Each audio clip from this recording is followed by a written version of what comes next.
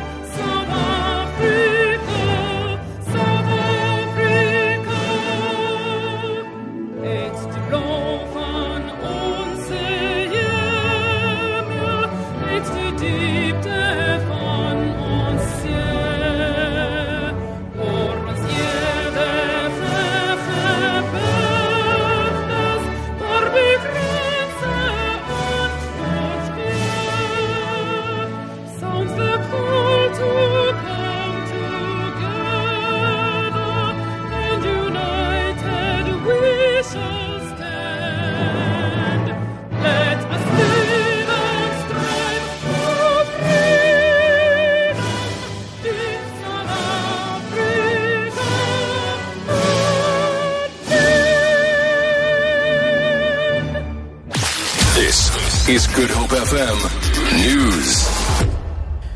Good morning.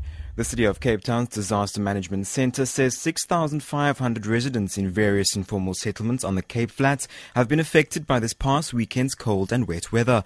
There have been reports of flooding in Khayelitsha, Philippi and Gugulethu, affecting 1,600 shacks. Disaster spokesperson Charlotte Powell. Flooding has been reported in Gugulethu, Khayelitsha and also Philippi. Our NGO partners are providing relief, as in hot meal, blankets and food parceling, and no emergency sheltering has been activated.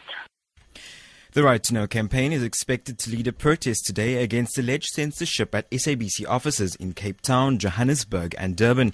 The organisation says the public broadcaster's independence is being undermined by political interference. It added that management did not show respect for editorial integrity. Women and men against child abuse activists will gather outside the High Court in Johannesburg today to oppose any bail application by former tennis Grand Slam champion and convicted rapist Bob Hewitt. Spokesperson for the group, Vincenzo Dlamini Ngobese, says Hewitt should start his prison sentence without delay.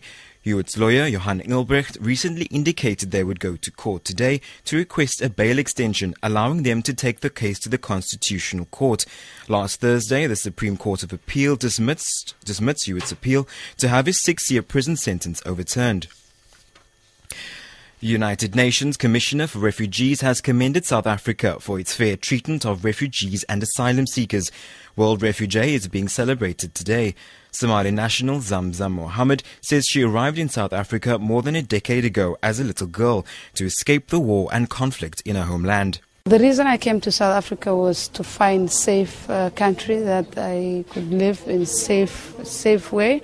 My country, because of the civil war in 1991, it was unstable, everything, there was fighting going on.